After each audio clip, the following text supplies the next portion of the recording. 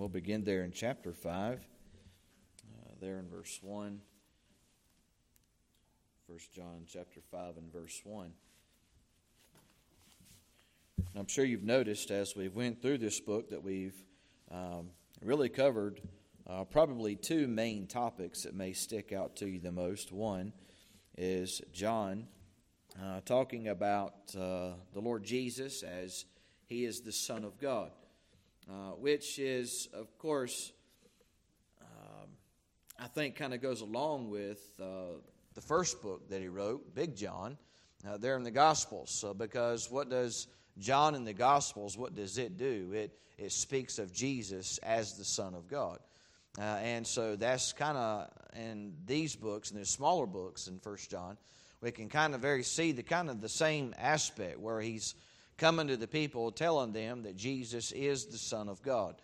And so he's kind of bouncing back on the other book that he has written there in the Gospels as he talks about Jesus as the Son of God, doing the very same thing here. And so that has been one of the themes of the book of 1 John. But not only as one of the themes of 1 John been that Jesus is the Son of God, but it's also talked about the love of God and how you can't love God and not love Jesus too, and talking about their unity together.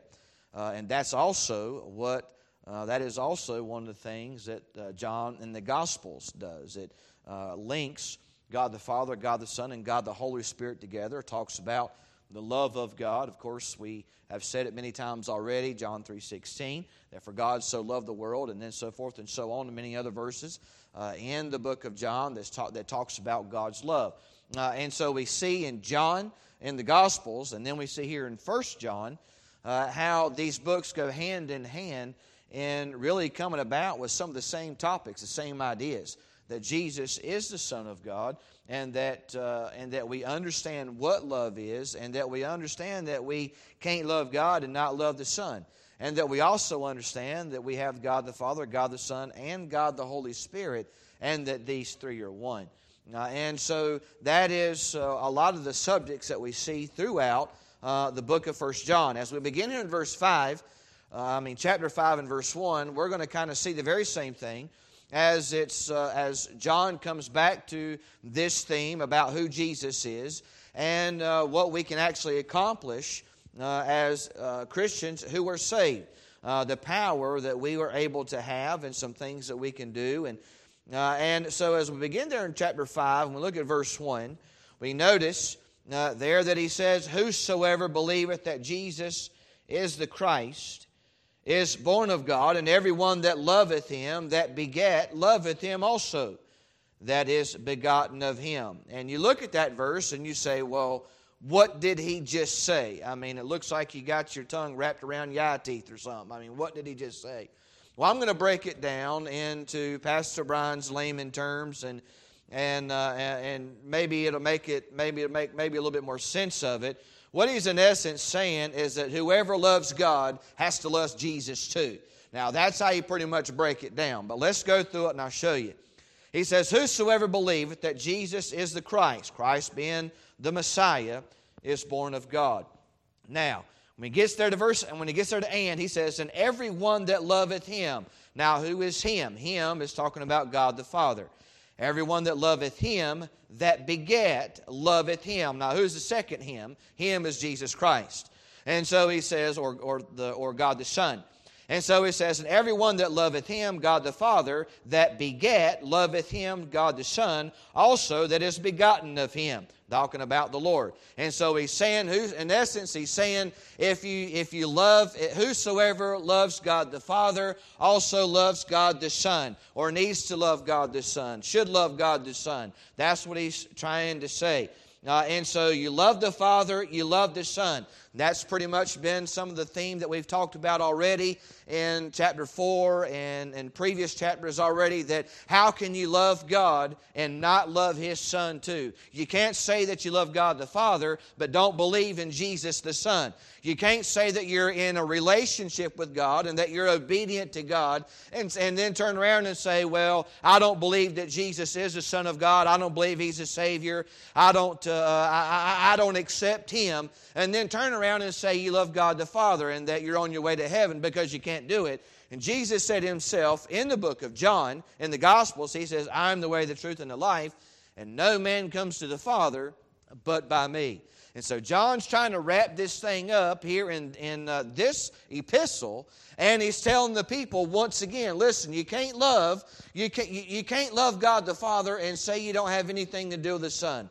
Whosoever believes that Jesus is the Christ, whosoever believes that Jesus is the Messiah, is born of God, and everyone that loves him that begat loveth him also that is begotten of him. So if you love God the Father, then you also love him who has been begotten of God the Father. Does that make sense? And so that's what you see there in verse 1. So if you love God the Father, then you need to love God the Son. You can't separate the two. They go hand in hand.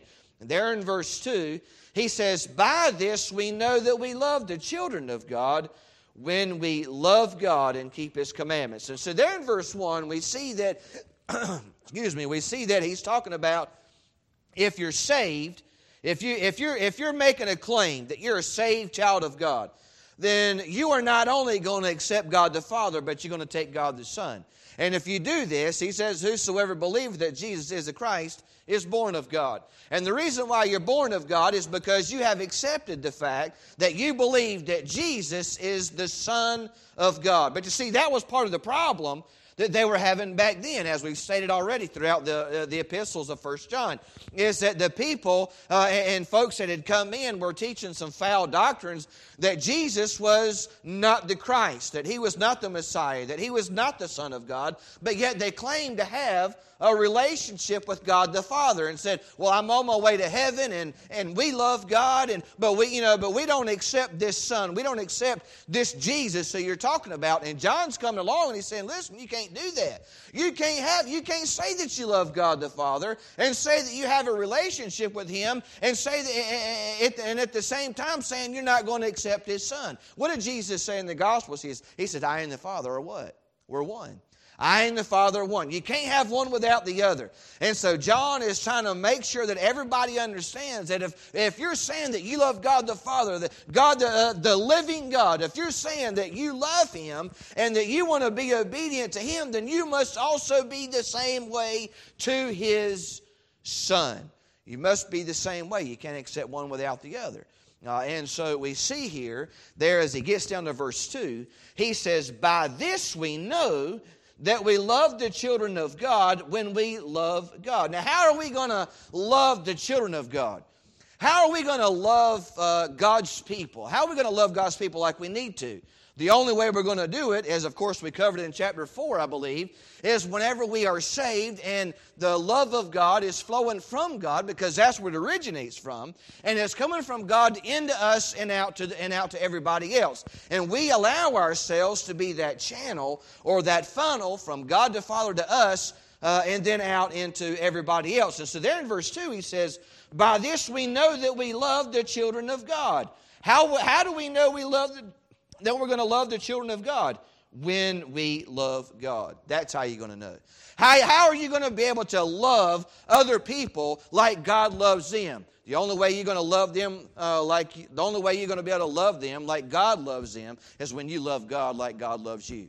Does that make sense? The only way you're going to be able to love other people like God loves them is when we love God like God loves us. And so it's inseparable.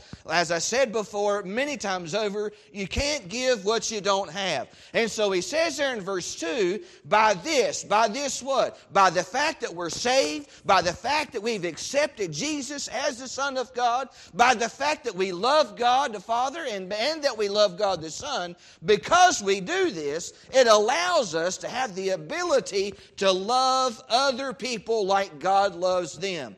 Because I tell you what, and we talked about it already, sometimes that's not always easy. You ever come across some people that I tell you what, it didn't matter how nice you tried to be, they were just difficult to get along with. And there's just difficult people. They just people out there like that. Hey, listen, sometimes just personalities just clash, and good people, personalities don't get along, and that happens too.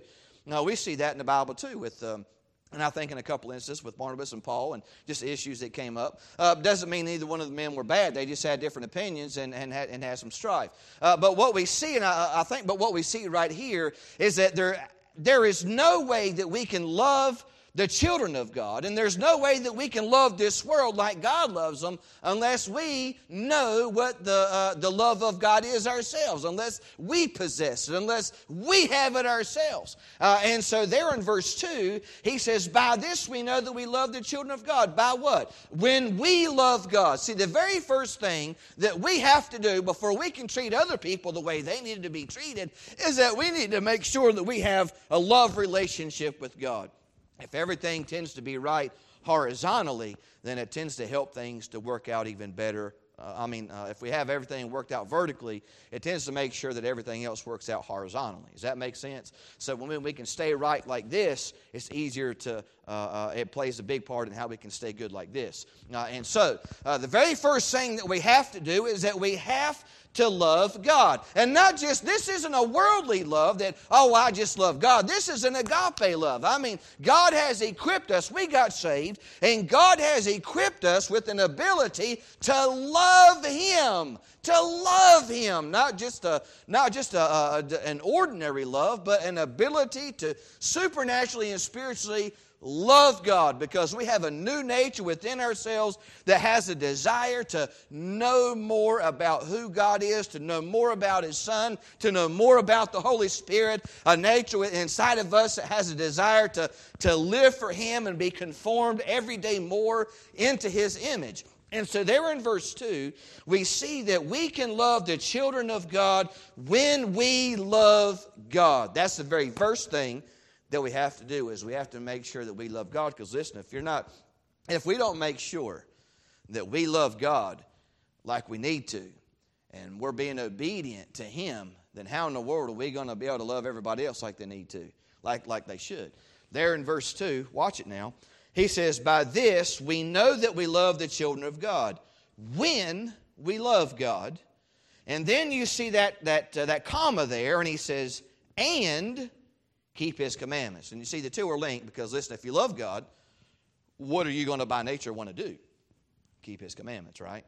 If you love God, then you're already going to have a desire in your heart, in your life, to do what He says to do, to live how He says to live. And so how does this whole thing start? Well, there in verse 1, the whole thing starts with the idea is that, listen, if you're going to love like you need to love, then and you're going to be to other people, the children of God, or whether it's your folks in your church, whether it's your spouse or your friends, whoever it is, how am I going to love them like God wants me to love them if I don't know who Jesus is? I can't say that I have a relationship with God and not accept His Son. It's impossible. John's been proving that, telling that the whole time. And so what do? So we have to accept the God the Father. We accept God the Son. And when that happens, what takes place is we now become a channel. We now become a channel for God's love to flow through, so that we can love other people like God loves them. And there in verse 2, he tells us, by this we know that we love the children of God when we love God and keep His commandments. If you love God, you are going to automatically want to keep His commandments. Listen, if you don't love God and you don't care about God, then you're not going to care about keeping His commandments. I would say that you don't have to have an intellectual degree to figure something like that out. If you don't like something, then you're just by nature not going to want to have anything to do with it, right? And if you love something, then you're going to just want to do everything you can to be obedient to it, do everything you can. You'll sacrificially or whatever it is, you're going to give yourself over to it. Why? Because you love it. But if you could care less about it, then you're not going to have any kind of devotion to it. You're not going to have any kind of interest in it or anything like that. And so that carries over in our relationships. That carries over, of course, in our church and everything else. But he says, by this we know that we love the children of God when we love God. That's the first thing. You've got to love God first. And keep His commandments. Verse 3. He says, for this is the love of God, that we keep His commandments. And His commandments are not grievous. So there in verse 3, he comes right out and he says, For this is the love of God, that we keep His commandments. Now, how do we know, as I just said, how do we know ourselves? Not just what we can make everybody see. I mean, because we can put on a show. I mean, there's lots of people that can put on a show and make everybody think that we love God, and make everybody think that we're saved, make everybody think all these different kinds of things, you know. But when we examine ourselves and we look at ourselves, there in that verse, in verse 3, he says, "For this is the love of God, that we keep His commandments." So how do we know that we love God the way we want to? Because He just said, because you have a desire to keep His commandments. You have a desire to live for Him. You have a desire to be obedient to Him. There is a desire in your heart and life to do what it is that He says to do. And then we just read the latter part of that verse, and He says, and you know what? And the things that God's asked us to do, He says it isn't grievous to us. It isn't hurtful to us. It isn't harmful to us. Listen, if God wants us to do something, it's for our benefit, right? It's for our help. We don't have a God, we don't have a Savior that's out to hurt us and to harm us, and we don't have a Father in heaven that wants the worst for us and is out to hurt us or harm us. By no means neither. Now He says, listen, He says His commandments are not grievous. If God wants you to do something, then it's for your help. It's for your benefit. And there in verse 3, He says, for this is the love of God, that we keep His commandments. How do you know for yourself, not everybody else what they can see, but yourself? How do you know for yourself that you love God the way you need to love God? Because you have a desire to be obedient to Him. That is how you know that you love God the way you need. Now, I understand none of us is perfect, and probably none of us in here love God like we should. I mean, if we'll all be honest, I get it.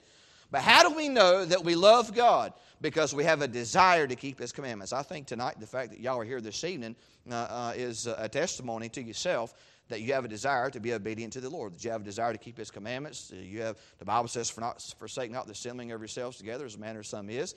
But so much more as you see the day approaching. So the fact that you're here tonight is that there is a testimony to the fact that there is a desire within your heart that you want to live for God, that you want to serve God, that you want to be obedient to God. And so we see right here, He says, this is the love of God, that we keep His commandments. And God says, you know, and the Bible says, and His commandments are not grievous. God's not asking us to do something that we cannot do. You know, God would never ask you to do something you cannot do. Because if God asks you to do something, He's going to help you do it, even if you couldn't do it physically. Even if you couldn't do it on your own, if God asks you to do something, He's going to help you do it. Where God leads, God provides, and God would never ask you to do something and not help you get the job done. Amen? He'd never do that. Why? Because if God's asking you to do it, and if God's telling you to do it, then there is a reason behind that, and God's going to equip you and give you everything you need to get the job done. And so, we see this right here. For this is the love of God, that we keep His commandments. And His commandments are not grievous. Now, grievous has the same idea of something that is heavy, something that is overweight too. You remember back in the Gospels when the Lord Jesus said, take my yoke upon you. Remember that verse? He says, take my yoke upon you. Take my yoke upon you, for my yoke is easy, and my burden is what? Light. Take my yoke upon you, for my yoke is easy, and my burden is light. Same idea right here.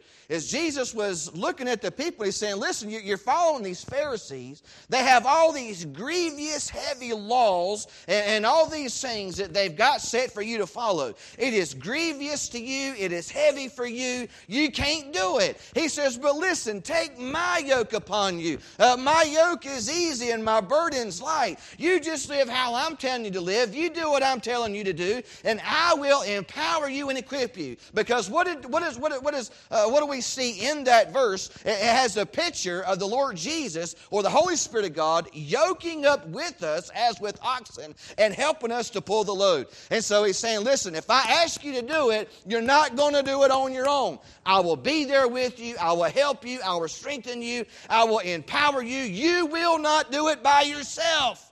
But I tell you what, the devil sure is good about getting us to think that we're all alone, that we're all by ourselves. We're going to have to pull this load on our own.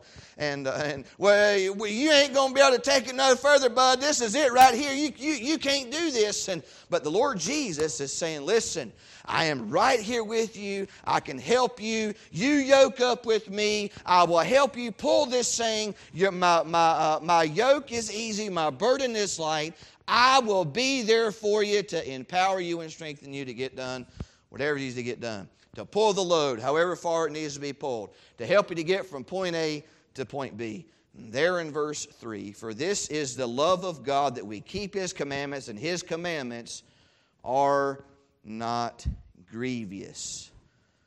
The things that God's asked us to do is not heavy-weighted. It's not grievous. It's not something that He's not asking us to do something that He's not willing to help us to accomplish or get done. His commandments are not grievous. I know there's some folks that say, well, when you become a Christian, you gotta give up the drugs, and you got to give up the alcohol, and you got to give up the party life, and you got to give up all these things when you become a Christian.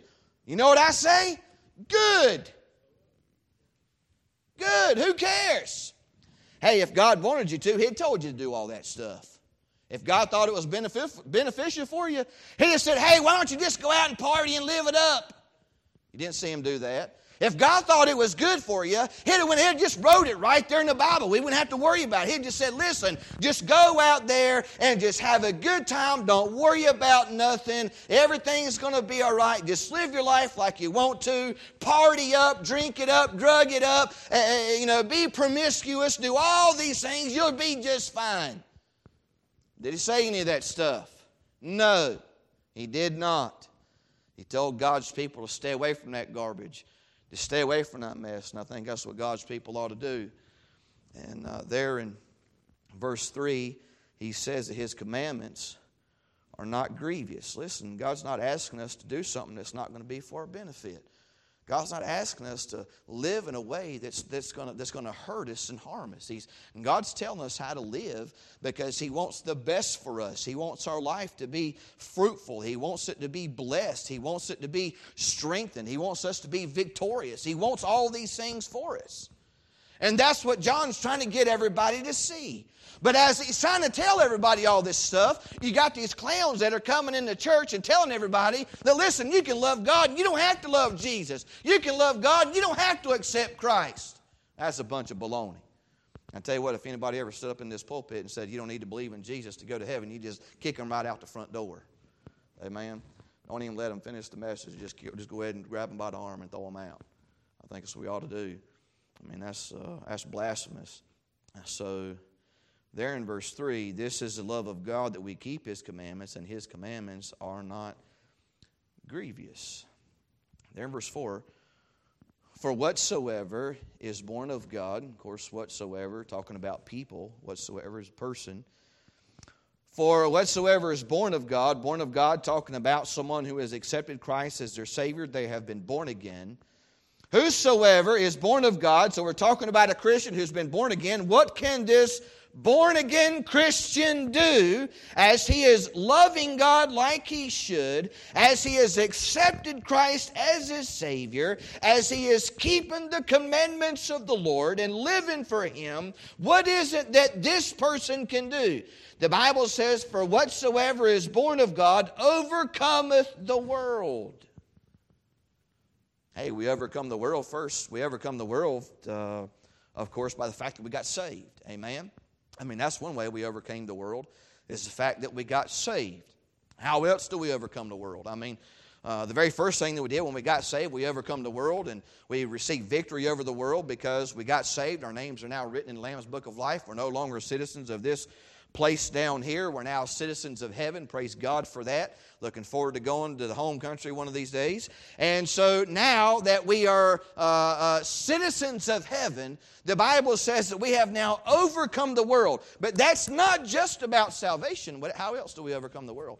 Well, we overcome the world through the power that He gives us, and we're able to overcome the lust of the lusts of our heart, the desires of our flesh. God gives us the strength and the power to overcome these things. We are able to overcome bitterness and envy and unforgiveness, and able to overcome all these different things, these challenges and obstacles that we face every day.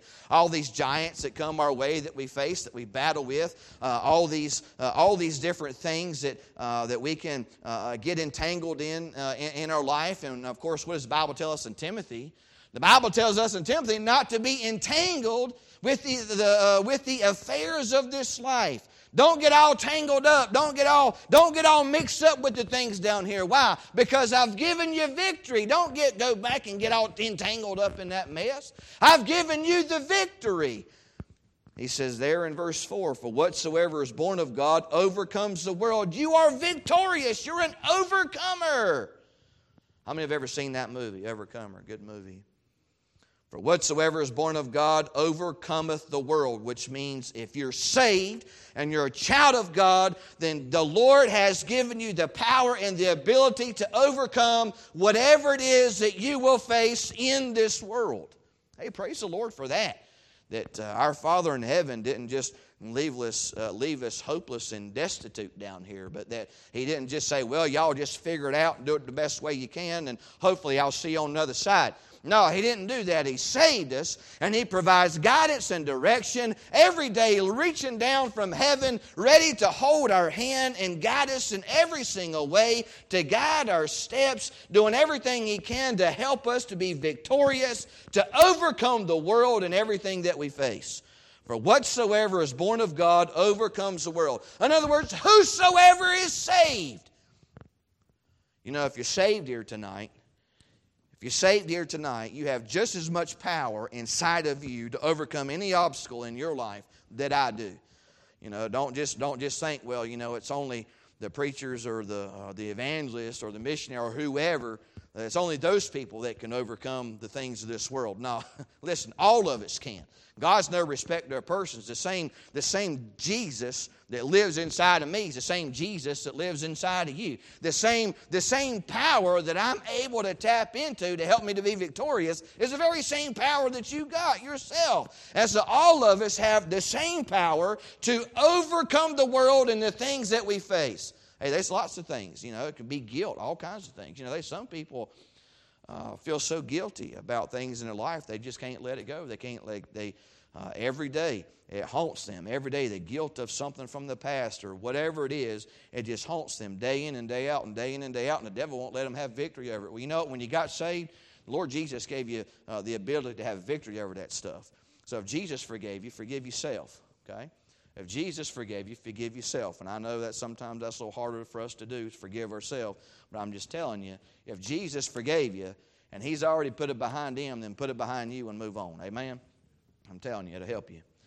For whatsoever is born of God overcometh the world.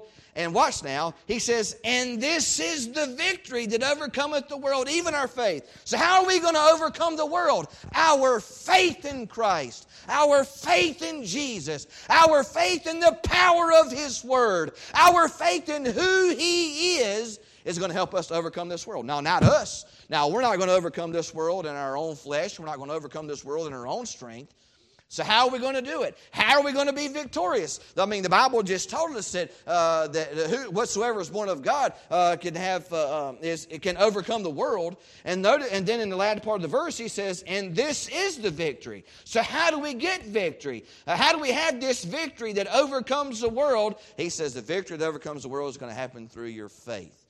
Through your faith in Christ. By trusting in Him. By believing in Him. Not yourself. Not anything that the world has to offer you, not the best self-help book that's on the shelf that was written by whoever. And I'm not saying I'm necessarily against it, but just make sure it lines up with God. Amen. You know, there's good people out there. Just make sure it lines up with the Lord. But I'm just trying to get you to see that God's saying, listen, you can overcome the world, but one of the things that's going to help you to overcome the world is that you're going to have to believe me. Listen, I live and reside inside of you. And because I live and reside inside of you, you need to know that you're not going through this on your own. Whatever it is that you're fighting, whatever it is that you're battling, you're not doing this by yourself. So how are you going to have victory? The power is already there. You just got to tap into it. The power is already there. You just have to trust me and believe me that I can help you to do it. And so, how are we going to be victorious? How are we going to overcome the world? He says, it is our faith. And there in verse 4, whatsoever is born of God overcometh the world, and this is the victory. You know, I found it interesting. Now, you may have heard this before, I don't know. But that word victory there, the Greek word for that is Nike, which is where you get the word Nike from. That's where you get the Nike was a Greek god, and he was the god of victory. And so the actual Greek word for victory right here is Nike, which is where you get the word Nike from. And what is Nike's slogan? What was their slogan? Yeah, it's got the check mark. Don't they have like a little, it means something. I'm sorry? Just do it? Is that what it is? Oh, I don't know. But anyways, and so we see there in verse 4 that, and that we can have victory. Oh, that's, know where I was going with it now. Victory, Nike is what? Shoes, right? And so they're like victory shoes. Does that make sense? Okay, all right, now let's go on. All right, here we go. Victory shoes. You put on these shoes and you can have victory. That's the whole idea. You wear this, you can have victory.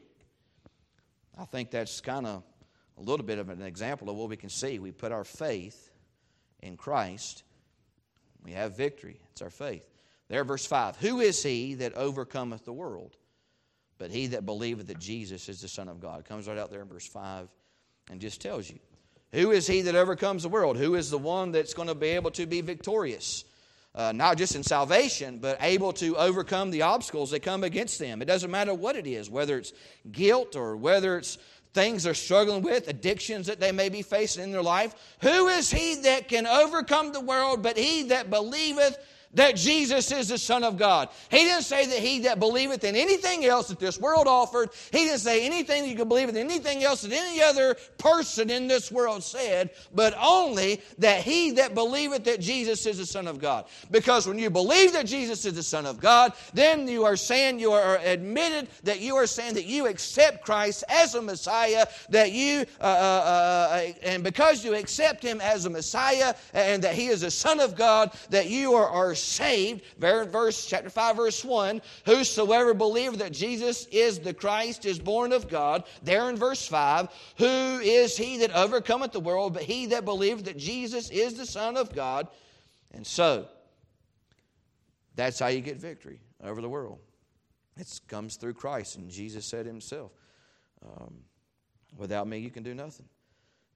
Also, I believe in the book of John. There in verse 6, this is he, he there talking about Christ, Jesus. This is he that came by water and blood, even Jesus Christ. Not by water only, but by water and blood. And it is the Spirit that beareth witness, because the Spirit is truth. And so there in verse 6, he says, this is he that came by water. Water is speaking of what? Now look, you've got the water and you got the blood. We're talking about baptism. We're talking about sacrifice. This is what Jesus Christ did. He came. He was baptized there in the river Jordan. And you remember whenever he was down there, the Bible says when Jesus got baptized by John the Baptist, when he was down there, what did the Bible say? The Bible said that there was a voice from heaven that says, this is my Son in whom I'm well pleased.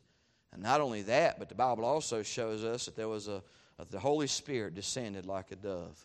And so you had God the Father, God the Son, God the Holy Spirit all right there together. He's tying it all in right here, trying to get everybody to see that where we see His baptism, which symbolizes cleansing and purity and righteousness. We see His blood, which signifies the sacrifice and the payment that He made for our sin. And then He says, and notice He says, but not by water only, but by water and blood. It is the Spirit, capital S. It is the Spirit that bears witness, because the Spirit is truth. And who was there and who was present? Of course, whenever Jesus was baptized, of course they all were. But the Spirit of God, the Holy Spirit of God, bears witness. The the third in the Trinity there, bears witness that Jesus is the Son of God. The Holy Spirit of God says Jesus is the Messiah. He is the one who gave Himself to die for the sins of the world. He is the Son of God. And the Spirit bears witness because the Spirit is truth. And God said He cannot lie. And the Spirit is bearing witness to what the truth is. And the truth is that Jesus came to die and give Himself for the sins of all mankind. And He was fully God and fully man at the same time. There in verse 7, for there are three that bear record in heaven. The Father, that's God the Father. The Word, that's the Lord Jesus Christ. Goes back to the book of John. There in the very first part of it where He's called the Word. In the beginning was the Word was with God, and the Word was God. And the Holy Ghost, and these three are one. And so He's just telling them, listen, you can't have one without the other. They all come together. And there are three that bear witness in the earth, the Spirit and the water and the blood, and these three agree in one. If we receive the witness of, and notice what he says there in verse 9. He says, if we receive the witness of men, the witness of God is greater. You know what he's saying there in verse 9? He's saying, listen, I'm trying to get you to see that God the Father and God the Son are the same, are the same, the one and the same. You can't have one without the other. You can't love one, not love the other. And he said, and the Holy Spirit of God is bearing witness to that very fact. And then I think it's interesting. He throws this out in verse 9. He says, if we receive the witness of men, the witness of God is greater. Now think about this. He's in essence, like he's saying, you can go somewhere and accept another notable man or woman's opinion about something. I'll just use this, let's just say, for illustration's sake, let's just say a doctor. We go to the doctor, and we accept the fact that they got a lot of experience in whatever area that we're there for. And we go to him, and they do their examinations, and they run their tests, and they look at this and look at that. And then they say, okay, this is what your diagnosis is. This is how we can help you. And I think you'll be just fine. Take 2 of these, call me in the morning. Okay? And he says, you know what? You can go to all these other people, and you can listen to their witness, and you can believe their expertise. How is it that you can believe all these other people and not believe the witness of God? How is it that you can believe what everybody else says, but you wouldn't believe what God says? Notice there in verse 9, if we receive the witness of men, the witness of God is greater. What witness is he talking about? What's the witness of God? Well, the Holy Spirit, who is witnessing that Jesus is the Son of God. So he's saying, listen, if you'll listen to what the experts tell you in this world, and you'll believe them without any infallibility at all, and you'll say, okay, this is what they said, I'll believe it, I'll trust it, I'll buy it, hook, line, and sinker. He says, if you'll do that to sinful men out here in this world, then why won't you believe what God says? Why won't you trust what He says? Because He is greater in authority. He is greater in power. And if if the Holy Spirit is bearing witness that Jesus is the Son of God, and He is the third person of the Trinity, He is God as well. And he says, if He's bearing witness to the fact that Jesus is the Son of God, then why in the world wouldn't you believe it? Why wouldn't you believe it? You don't have any problem believing what He says. You don't have no problem believing what she says. You don't have no problem believing what they say. You don't have no problem believing what everybody else says. Why don't you believe what God says? Amen? I mean, it's true. I mean, we'll believe all these other things that people in the world tell us. But yet when God says something, we'll kind of, I don't know. Not so sure. And we'll throw doubt on it. If God said it, God said it. He says, if we receive the witness of men, the witness of God is greater, for this is the witness of God, which He hath testified of His Son. He that believeth on the Son of God, round this up, he that believeth on the Son of God hath the witness in himself. And who is that witness? That's the Holy Spirit, right? Goes back up to verse 6. And about the middle part of it, it says, and it is the Spirit that beareth witness, because the Spirit is truth. And listen, when you get saved, you become a child of God. The Holy Spirit of God comes and lives and dwells within inside of you. And he says in verse 10, he that believeth on the Son of God hath the witness in himself. You have the Holy Spirit of God. And what does the Bible tell us in Ephesians? That when you get saved, the Holy Spirit of God comes and seals Himself inside of you. And lives and dwells and seals Himself inside of you.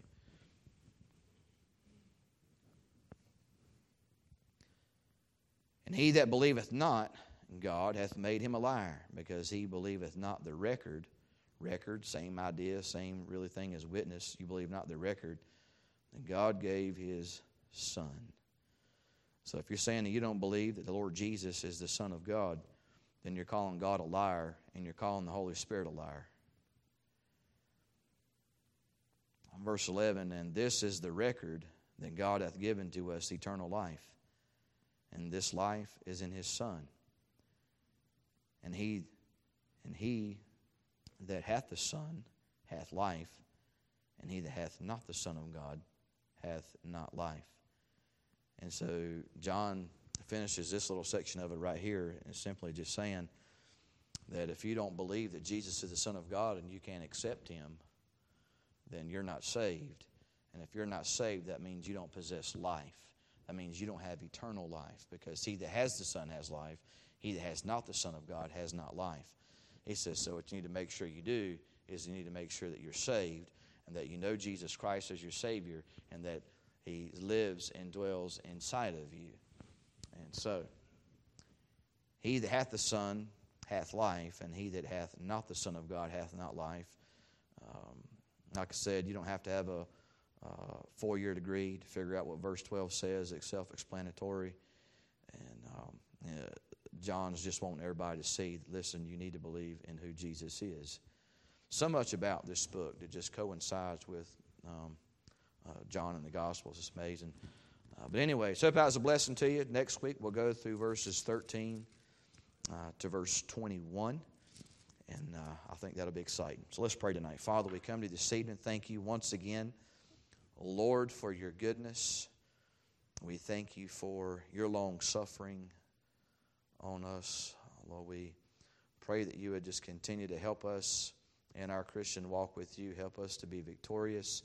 Help us to see, as you have told us in your word tonight, that no matter what we face, no matter what we deal with in life, that because we're children of yours, that you have given us the ability and the power through you to be victorious. And that we can overcome the things in the world, no matter what it is, no matter what temptation comes our way, no matter what it is that we face in life, that we can be victorious. Help us, God, not to ever forget that. Lord, I pray once again as we get ready to leave that you keep everybody safe as we go home. Lord, as the storm comes in this evening and early tomorrow morning and throughout the day tomorrow, I ask, God, that you just please keep everybody safe and that things will go well for us. And we look forward to coming back here to our next appointed time on Sunday. And this we pray in Jesus' name.